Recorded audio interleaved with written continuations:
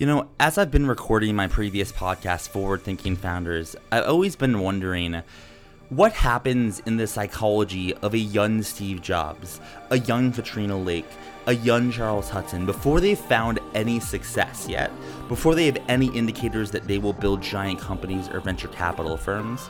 And as I interviewed hundreds of founders on my podcast, Forward Thinking Founders, I just thought, how interesting would it be to get into the psyche and the psychology and the brain of these extremely high aptitude young people before they have found any element of success, and the only person truly betting on them at the moment is themselves. So this is a podcast where I interview middle school, high school, college age, and recent grad aged people who want to break into tech, that are very high aptitude, that are very intelligent. So we're going to be exploring what makes them tick, what they spend their time thinking about, how they think about the world, what they want to work on. And maybe, just maybe, out of some of the guests that I interview, they will become prolific founders and venture capitalists. And then we can go back to these episodes and say, this is what they were like before the success. This is Early Bets on the Forward Thinking Media Network. Let's get into today's episode.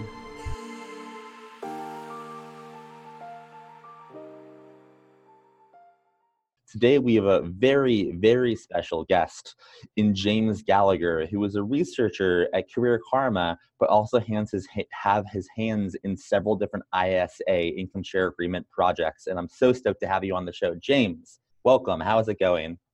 Yeah, thank you for having me.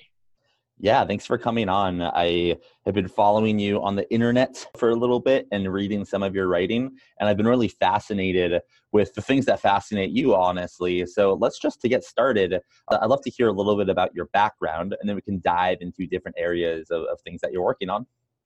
Yeah, absolutely. So I guess my background is more of an unconventional one than you may hear about.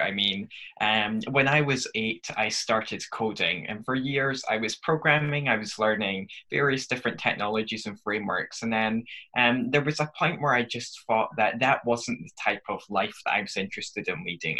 So after a bit of self-exploration and a bit of thinking, last year I ended up coming across this idea of an income share agreement. And I found out about it through Lambda School, and then reading about Purdue University. And it was just so interesting to read about this one document that could really fundamentally change not only the way in which we finance education, but could also improve the quality of education to ensure that everybody's getting a fair bargain out of their education. That if they're spending 10 or 15 or $200,000, however much, on a boot camp or a college degree for all 4 or 6 years or whatever you're doing, that we could change all of that with one document. So about mid last year, I found out about ISAs, and then I thought there is just something really interesting in this one topic. And I had heard from many of my friends and so on that the best thing to do, especially when you're young, is to dip your toes into many different buckets and try and become an expert on as many different things as you can.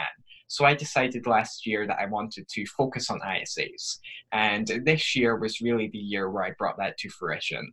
I've been researching at Career Karma recently, for the last few months now, focused on coding boot camps and also ISAs. And just to give your audience kind of a brief introduction to the concept. The idea is that instead of paying for your education up front, you would say pay a share of your future or post-graduation income to a school or to a service provider in exchange for the impact they've had on your life. So for example, Lambda School, you don't need to pay anything up front to go there. You can pay $20,000, or you can enter into their income share agreement option. And through that option, you will only pay 17% if your income for 2 years, and only if you're earning over $50,000. And this concept appealed to me so much, I thought, why not spend most of my time on it? So right now I'm focused on researching from kind of not only a market research perspective, but also more academic, to try and figure out the economics behind this idea. How can we bring it to a larger scale, and how can we use this idea to really change the way we finance education, which right now is an archaic system which is fundamentally broken and is in need of disruption.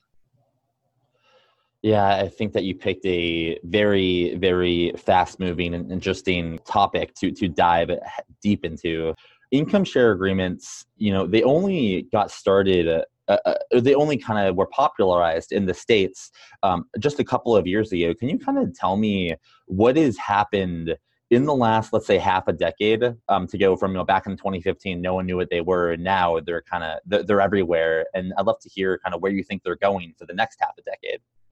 Yeah, absolutely. So let's split that up into two different parts. So I would agree with the idea that kind of the modern day income share agreement market only really came about in about 2016, which was when Purdue University launched their Back a Boiler ISA fund, and that's when one major institution stepped up and said, "Okay, we're actually going to try this concept." Now there were actually historical antecedents there, and the idea was actually thought about by the economist Milton Friedman in 1955, and there were a few experiments before that. And in 2011, App Academy launched an ISA, but really most of the activity has been in the last 3 or 4 years or so.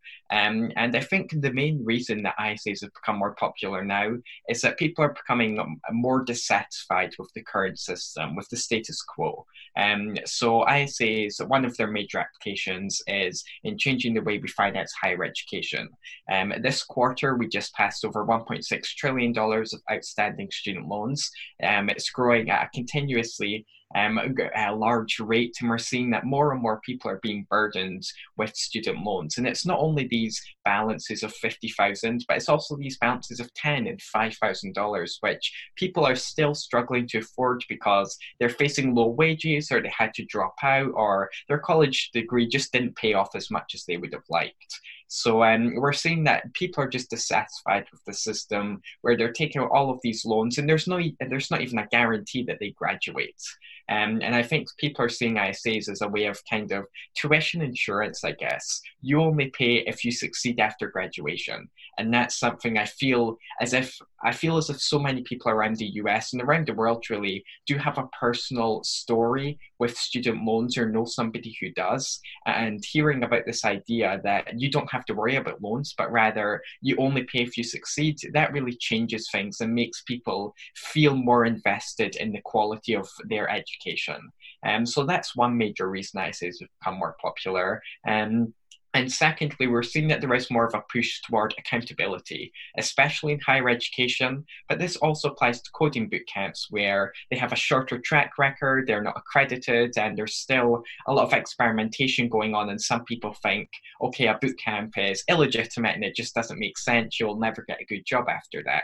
But if you introduce this like concept of an ISA, you can say, okay, you will only pay if you succeed. And that creates this system of aligned incentives, where the school is incentivized to focus on what will make you most successful. So we're seeing that colleges which have adopted this model have become more focused on how do we actually get people to graduate, how do we make them more likely to succeed, and how can we provide them with that support. And I think a great example of this in practice would be, again, to look at Lambda School. Just this week, they launched the mental health services for their students. So if you're a student or even a Lambda School faculty member, you can receive mental health support and counseling to help guide you through your journey and to help you reach your greatest state of success, I guess. And that has only been made possible because Lambda School is really invested in the success of their students. And it's not just a metaphor, it's literal. If a student doesn't succeed, that actually hits their balance sheet directly, and they can see an immediate impact of that.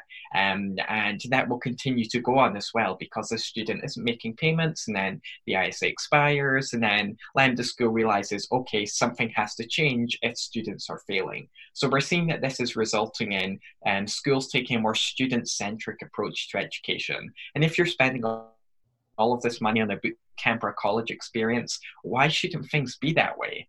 So I think those are really the two main reasons which ISAs have become more popular. But I think to answer your second question there about where ISAs are going, there's many different answers for this question.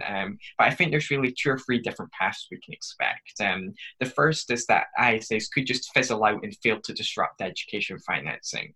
We could see there's too much legislative problems, or the general public outside of the whole Silicon Valley bubble or outside of a few communities just say, okay, this is unethical, or I don't like this idea, or there's just a problem with it. And we are seeing a few people do have legitimate objections to this model.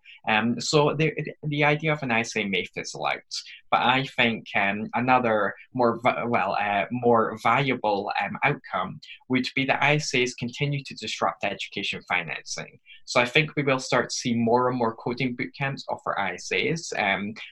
By my count, we have about 40 to 45 coding bootcamps offering ISAs now. And that's not only in the US, that's in the US, that's India, that's Germany, that's the UK, that's Canada, that's some African countries. And it's really great to see this concept become broader and seeing more takes on how we can implement this. So I think ISAs will become more popular in boot camps, but also colleges as well, where I think the true potential of ISAs can be seen because of this problem of a growing student debt budget and the fact that this is actually a political issue. Bernie Sanders and Senator Warren all have ideas for free college or debt forgiveness. Kamala Harris has a plan for giving loans for entrepreneurs in disadvantaged communities. Every Democrat, well, almost every Democrat has a plan for this, but how are they going to pay for it is the big question. But with ISAs, we don't have to worry about major government spending or intervention. We can let schools actually kind of assure people of the quality of their education, because if students don't succeed, that school just simply can't function financially. So I think also in colleges we will see this, because there's even more people on Capitol Hill talking about accountability. How do we actually make colleges accountable for costs in a time where colleges are buying massive sports stadiums, or they're spending all of this money on bigger libraries or better dorm rooms, some of this spending is just ridiculous, and there is no proof that a lot of these things actually has any impact on academic success. I mean, a slightly better dorm room with a bathroom in each room might make people happier and might make them a little bit more successful, but going way over the top, we can't say that that is actually an investment in somebody's career and their success. So I think ISAs we will also see in the future, they become more popular in colleges where accountability is a major problem. It aligns the incentives of schools and institutions and ensures that everybody is on the same page with their education. And I mean, I think a big part of this is going to relate to legislation. How does the government get involved? We're already seeing some activity there. But those are probably the main likely outcomes. Either ISAs fail to disrupt higher education and bootcamp financing, or they become almost the default now. And we're already seeing in bootcamps, ISAs have become so popular that they are starting to become the default. And I think we can only expect, based on past performance, that this will continue in the near future. It's funny you say that last point. I'm actually sitting in a Galvanize right now in Phoenix, Arizona, and a year ago they weren't doing ISAs, and I walk in today and I see all their marketing copy is, "Oh, pay after you get a job." It's really a movement, which is incredible. Yeah, I would agree with that. And indeed, Galvanize did just announce their ISA program. And I mean, I think there's been about 3 or 4 ISA launches this month. So the rate of these programs actually launching ISAs as a financing mechanism is continuing to accelerate. Yep. Something that I'm interested in kind of hearing your thoughts on is, let's say ISAs keep working and they grow in popularity.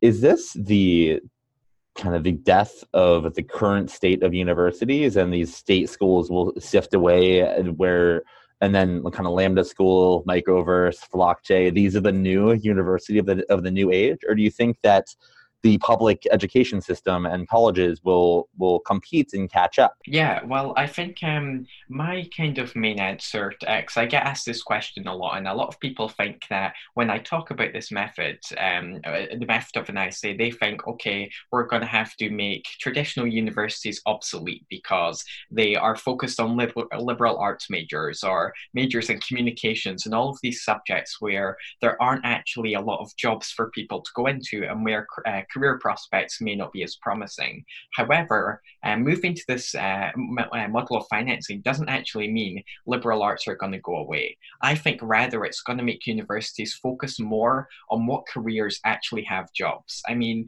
in the US last year, tens of thousands of people graduated from history, undergraduate history programs and got their degrees, but there were only a few thousand open jobs in history. So why are there so many programs focusing on history when there's nowhere near enough jobs to actually fit that demand?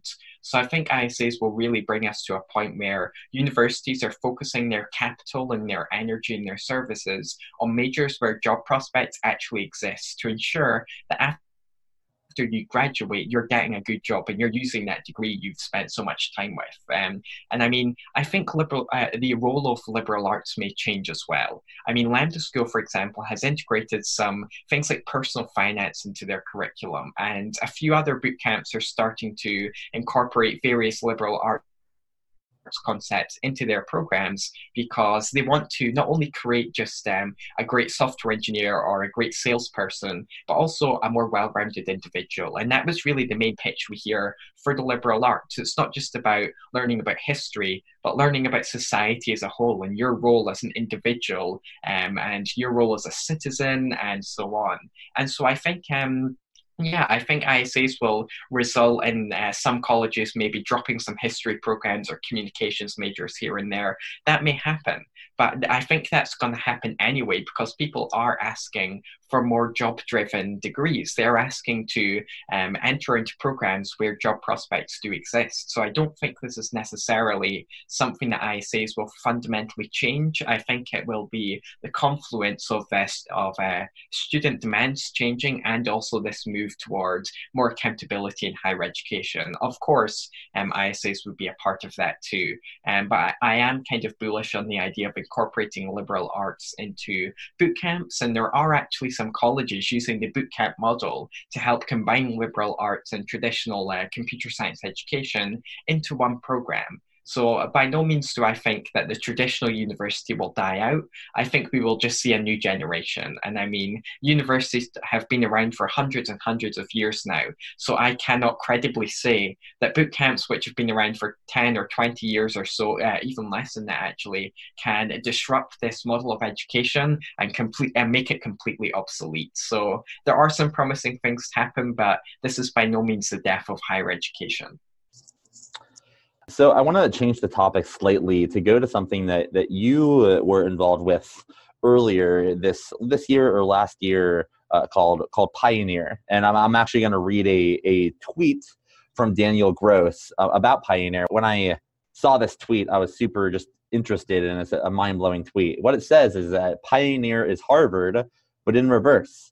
We pay you if you're good, which is just so interesting. I would love to hear your kind of thoughts on the Pioneer model. And then I'd love to hear, like, what was your experience in Pioneer and where do you think that plays in the future of education, the future of access? Yeah, well, I mean, I graduated from the inaugural cohort of Pioneer, which was actually in August last year, and it was announced actually about a year ago, give or take a few days. And I mean, I thoroughly enjoyed my experience in Pioneer. It was the way which it's positioned is kind of like a game for productivity, where you're immersed in the system where there's a leaderboard, you are there's a peer evaluation system where each week you're expected to post progress updates and share with the entire Pioneer community what you've accomplished, what you hope to accomplish, and what challenges you've faced. And I mean, I would concur with their positioning of the product as a tournament for productivity. I mean, when I participated at the time I was working on a developer tools project, I found it just so interesting, this model. And each week I was turning up and writing these progress updates because it was really interesting to be able to submit updates to a community of people who were actually sitting down and writing personalized comments back to me. Sometimes that was just a well done, but sometimes it was, hey, check out this resource, or hey, this may be helpful. And I mean, Pioneer has changed a lot over time. They've become more community driven, I guess. But I feel as if the model is very interesting. But I think one thing to note is that Pioneer isn't a replacement for education. I think rather it's a supplement to existing communities for ambitious people. I mean, Daniel's tweet, which I liked, about Pioneer being similar to Harvard, I think a lot of that comes from the alumni effect of Harvard and Pioneer being relatively similar.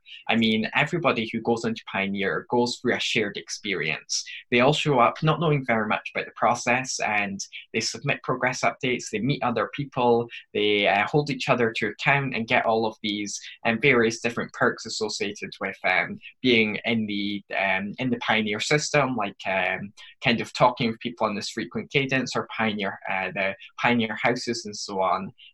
But Harvard also has a similar community. When you graduate, you're Harvard for life. You can name drop that college all you want, and you've got this alumni community where if you say to somebody, hey, I'm from Harvard, you are too, right? They're definitely going to say, yes, I am. And you've got common ground to discuss something with that person, and you can use that to develop relationships or advance your career or whatever else. So I think Pioneer at its core is just a major community. They're focused on identifying the best young talent, the ambitious outsiders of the world, as Daniel Gross so eloquently put it, and bringing them all into one place so they can share ideas, they can collaborate on projects together, and ultimately they're trying to build this effect of the Harvard alumni community, but in technology, for people who are not served by the traditional systems, the people who are writing research papers in their spare time, or the coders from England, rural England, who have never been to a big city before but want to explore coding in more depth. So I think it is really an engine for talent and identification. And I mean, after becoming a pioneer, the experience of being able to talk with all of these people in one community, all of the other Pioneer winners, was really interesting. And it only made me more bullish on the idea of these community aggregators, these platforms or people which find the best talent and bring them into one room. I mean, I've had countless great and in-depth discussions with pioneers over the last few months, and over the last year really, because we all connected on the fact that we're pioneers, we've been through the same process, and it was a really great experience. And I mean, I don't think I would be where I am today without the whole pioneer experience, both in terms of accelerating my productivity, but also in being able to say I am a pioneer and being able to use the status which that confers if it so exists in some places. So I have a couple more questions for you. Keeping on the young, ambitious person side, something that, and kind of combining that with ISAs, do you see a future where, let's say I'm 30 or 35 and I've amassed like a little bit of money, and I find a very young, ambitious person that I don't know what that person's going to end up doing, but they're going to be successful and I want to help them get there. Is there such a thing as ISA for people, and you invest in a person, and then you get almost a return of their future earnings? Is that a thing, or do you think that will be a thing in the next decade? Yes, well, there was a product which launched on Product Hunt a few weeks ago, I believe, which was experimenting with this concept.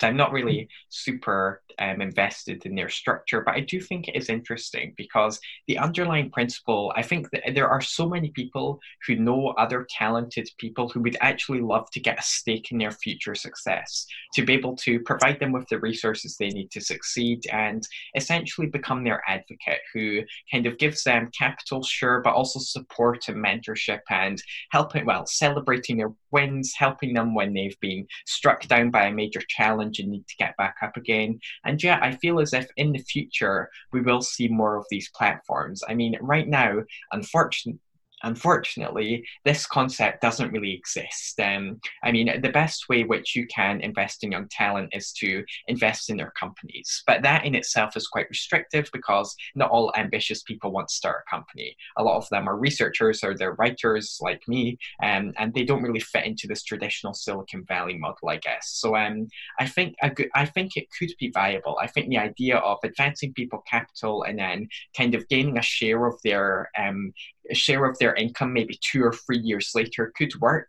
But I think the question is, how do we balance returns there? How do we ensure that these young people are actually getting a fair deal, essentially? Because if you, like, you could invest in the next, like the way I like to think about it is that if you invested in Elon Musk when he was 18, before he got involved with PayPal or SpaceX or Tesla, you would be able to get a massive upside. And that upside would be greater than you could have received by investing in any of those companies because you invested directly in the source, Elon Musk. But I think that it could work. But even if you find some promising young people, perhaps they aren't Elon Musk caliber and just live a moderately successful life somewhere, then your returns would be different. So I feel like an ISA model here might not work from an economic perspective unless somebody is really good at aggregating talent.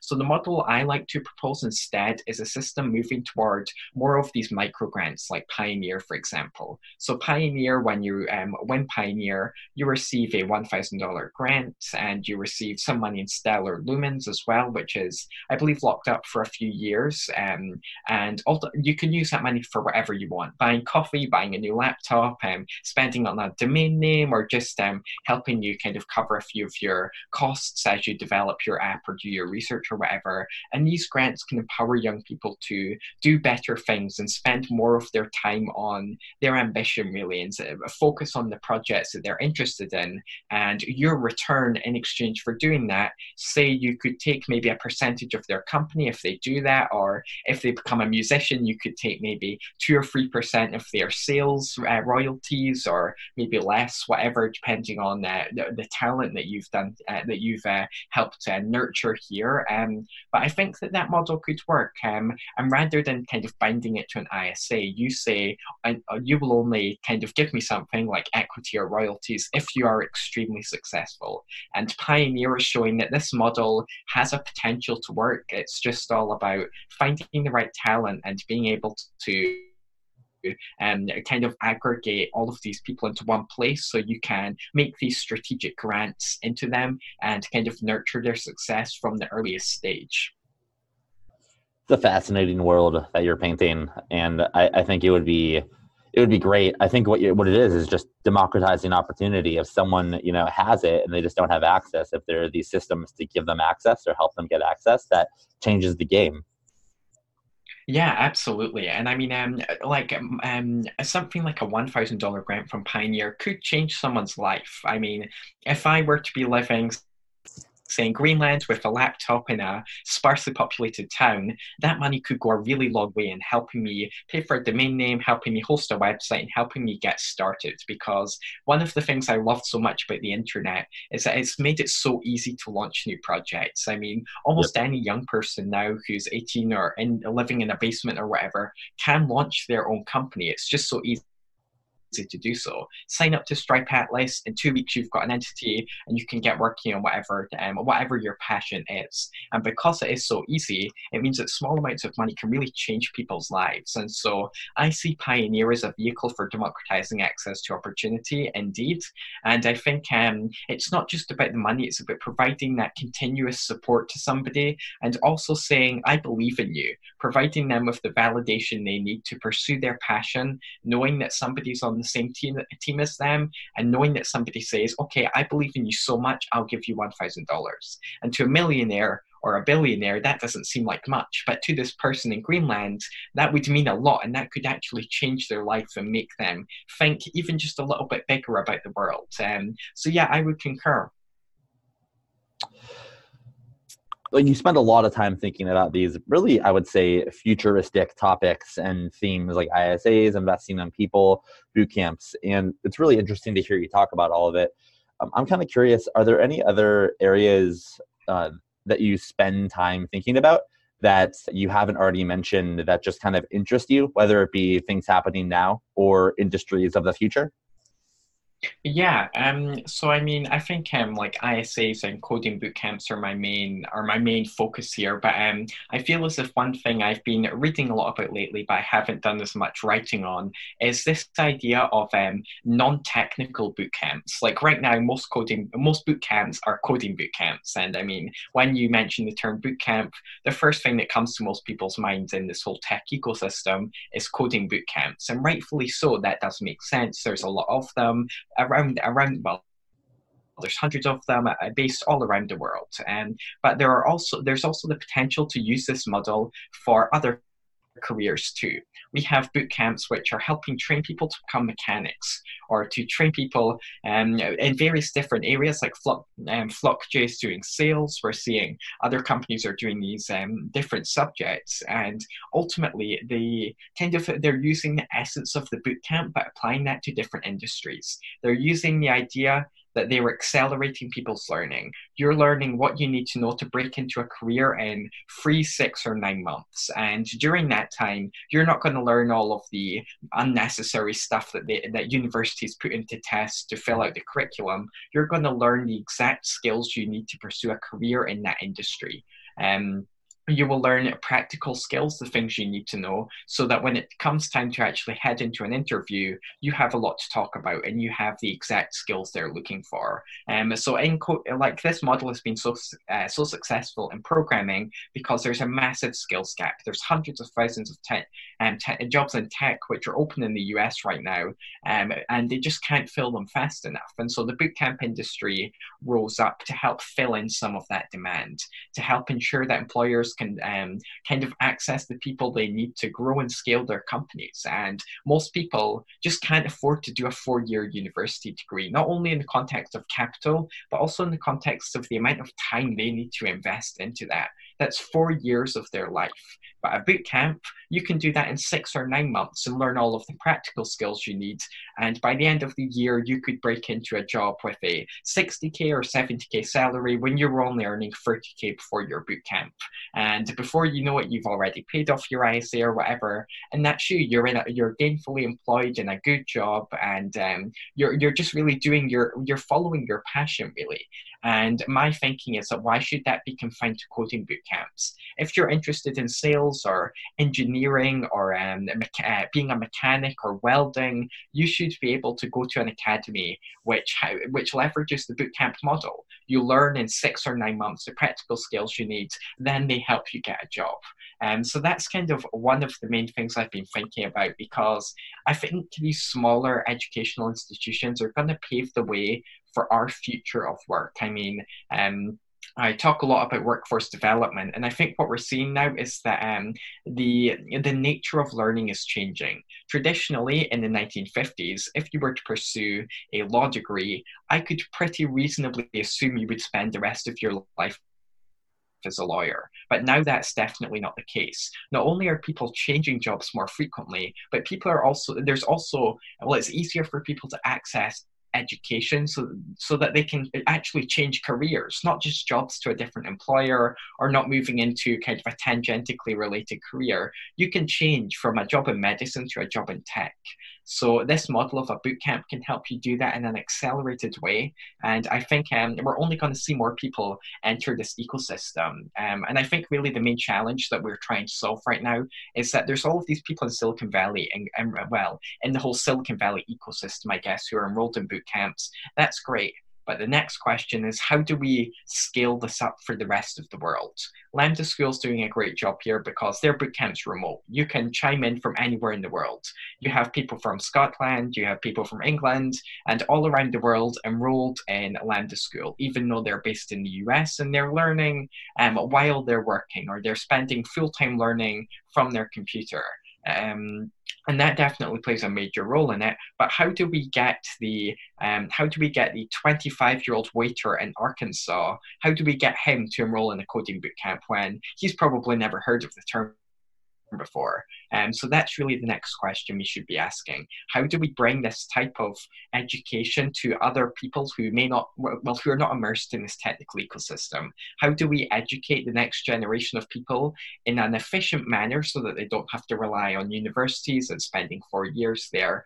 But how do we actually get this this idea of a bootcamp to them? Because I mean, if I were to mention to a few of my non-technical friends coding bootcamps exist, I know that many of them would probably at least look at the coding bootcamp. Some may even enroll because they're so interested. But if I hadn't told them about it, they wouldn't know. So that's kind of one major question I think needs to be answered around this idea of coding bootcamps and skills academies more broadly in non-technical roles.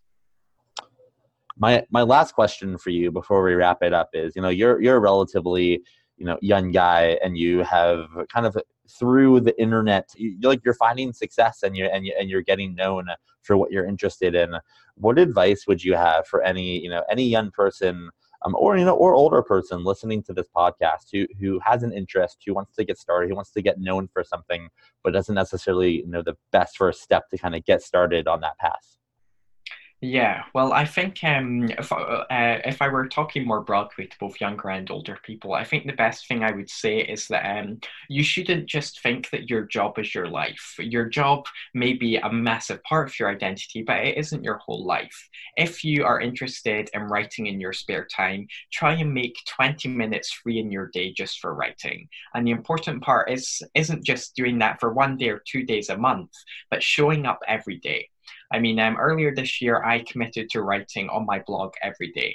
Now, that eventually fell through because work at Career Karma kind of took over there, but I have continued to write almost every day this year. And the practice hasn't been writing a perfect essay, it's been showing up every day. And because I'm publishing this writing on such a frequent cadence, it's kind of become my serendipity vehicle, people refer to it as.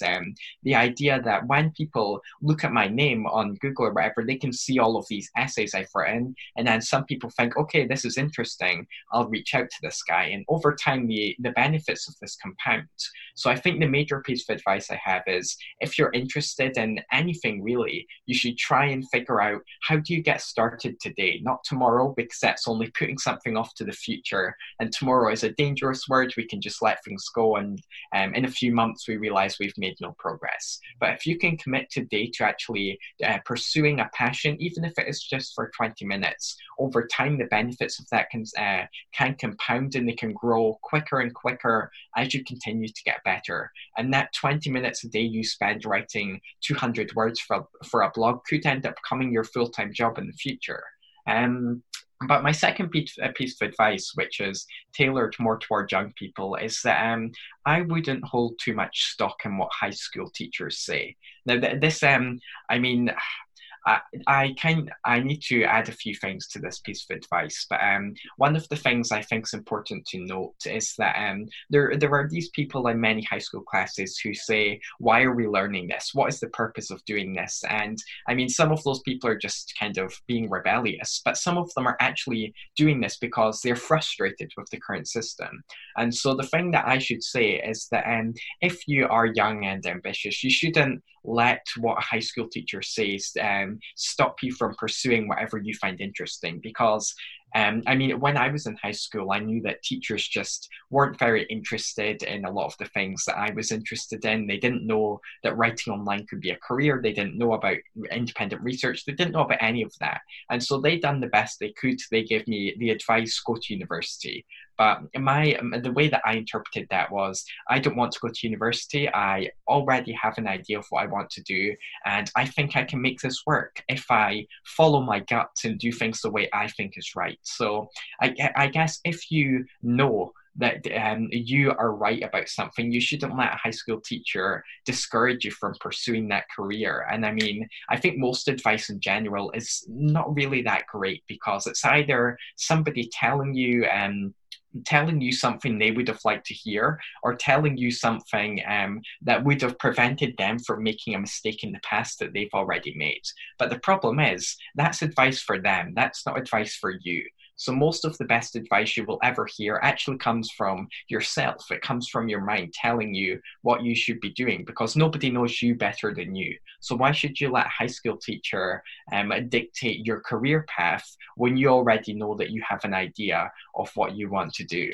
And I guess my final piece of advice is that if you are young and ambitious, there are actually communities out there to help you. I mean, one of the things which I've made a priority over the last year is to help immerse myself in a great community of ambitious young people. Now, part of that's been Pioneer, part of that has just been tweeting frequently and meeting people through Twitter. And indeed, I actually got the job I have today through Twitter. And I think we can't underestimate the importance of building these communities. And the way I like to articulate it is that when you're young and ambitious, your main goal, aside from pursuing your passion, should be to build your own personal community of advisors, of people, of friends, of people who are similar to you. Now, I surrounded myself with very ambitious people, and now every day when I go onto Twitter, I can talk to people who are just as ambitious as me, more ambitious in many cases, and to kind of see the world in similar ways to me. And when I talk to these people, I feel empowered to continue doing my own thing, and they provide me oftentimes with some great counsel about how I should improve some of my writing, or improve something that I've done, or maybe make a suggestion about an idea I could pursue in the future. And all of this has been because I've spent a lot of time building this community of people who can support me over time. And I mean, no great innovation has ever been done by just a single individual. It's been the manifestation of many people's work towards one common goal. And that doesn't exist, that principle doesn't just apply in the context of innovations in science and technology, but it also applies to your personal development. If you surround yourself with 10 ambitious people, you're naturally going to become more ambitious because you want to fit into your social circle. These people are ambitious, you want to be similarly ambitious, so you become ambitious. And the same could apply to any personal characteristic, I guess. So yeah, my final piece of advice there would just be to build your personal community and hang out with the people that you find interesting. And if you are spending all of your time with people who don't understand your ambition, then perhaps you should consider creating an account on Twitter, or looking for communities like Pioneer, so that you can talk with people who understand the world the way that you see it, and so that you feel encouraged to continue to pursue whatever ambitions you may have. And that advice actually applies to anyone, not just young people, but anyone at any stage in their career. And I think it's never too early to start with these things. If you want to make a change, then take some time to think about how you can make that change, build your community, and get started today, even if it is on just a small task. I appreciate you coming on to the podcast. You are a wealth of knowledge, very talented on all of these things. And I'm looking forward to seeing kind of what you write on next, and watch you document what's happening, with the ISAs, and watching the future unfold. So thanks again for coming on to the podcast, James. Absolutely. It's been great to be interviewed.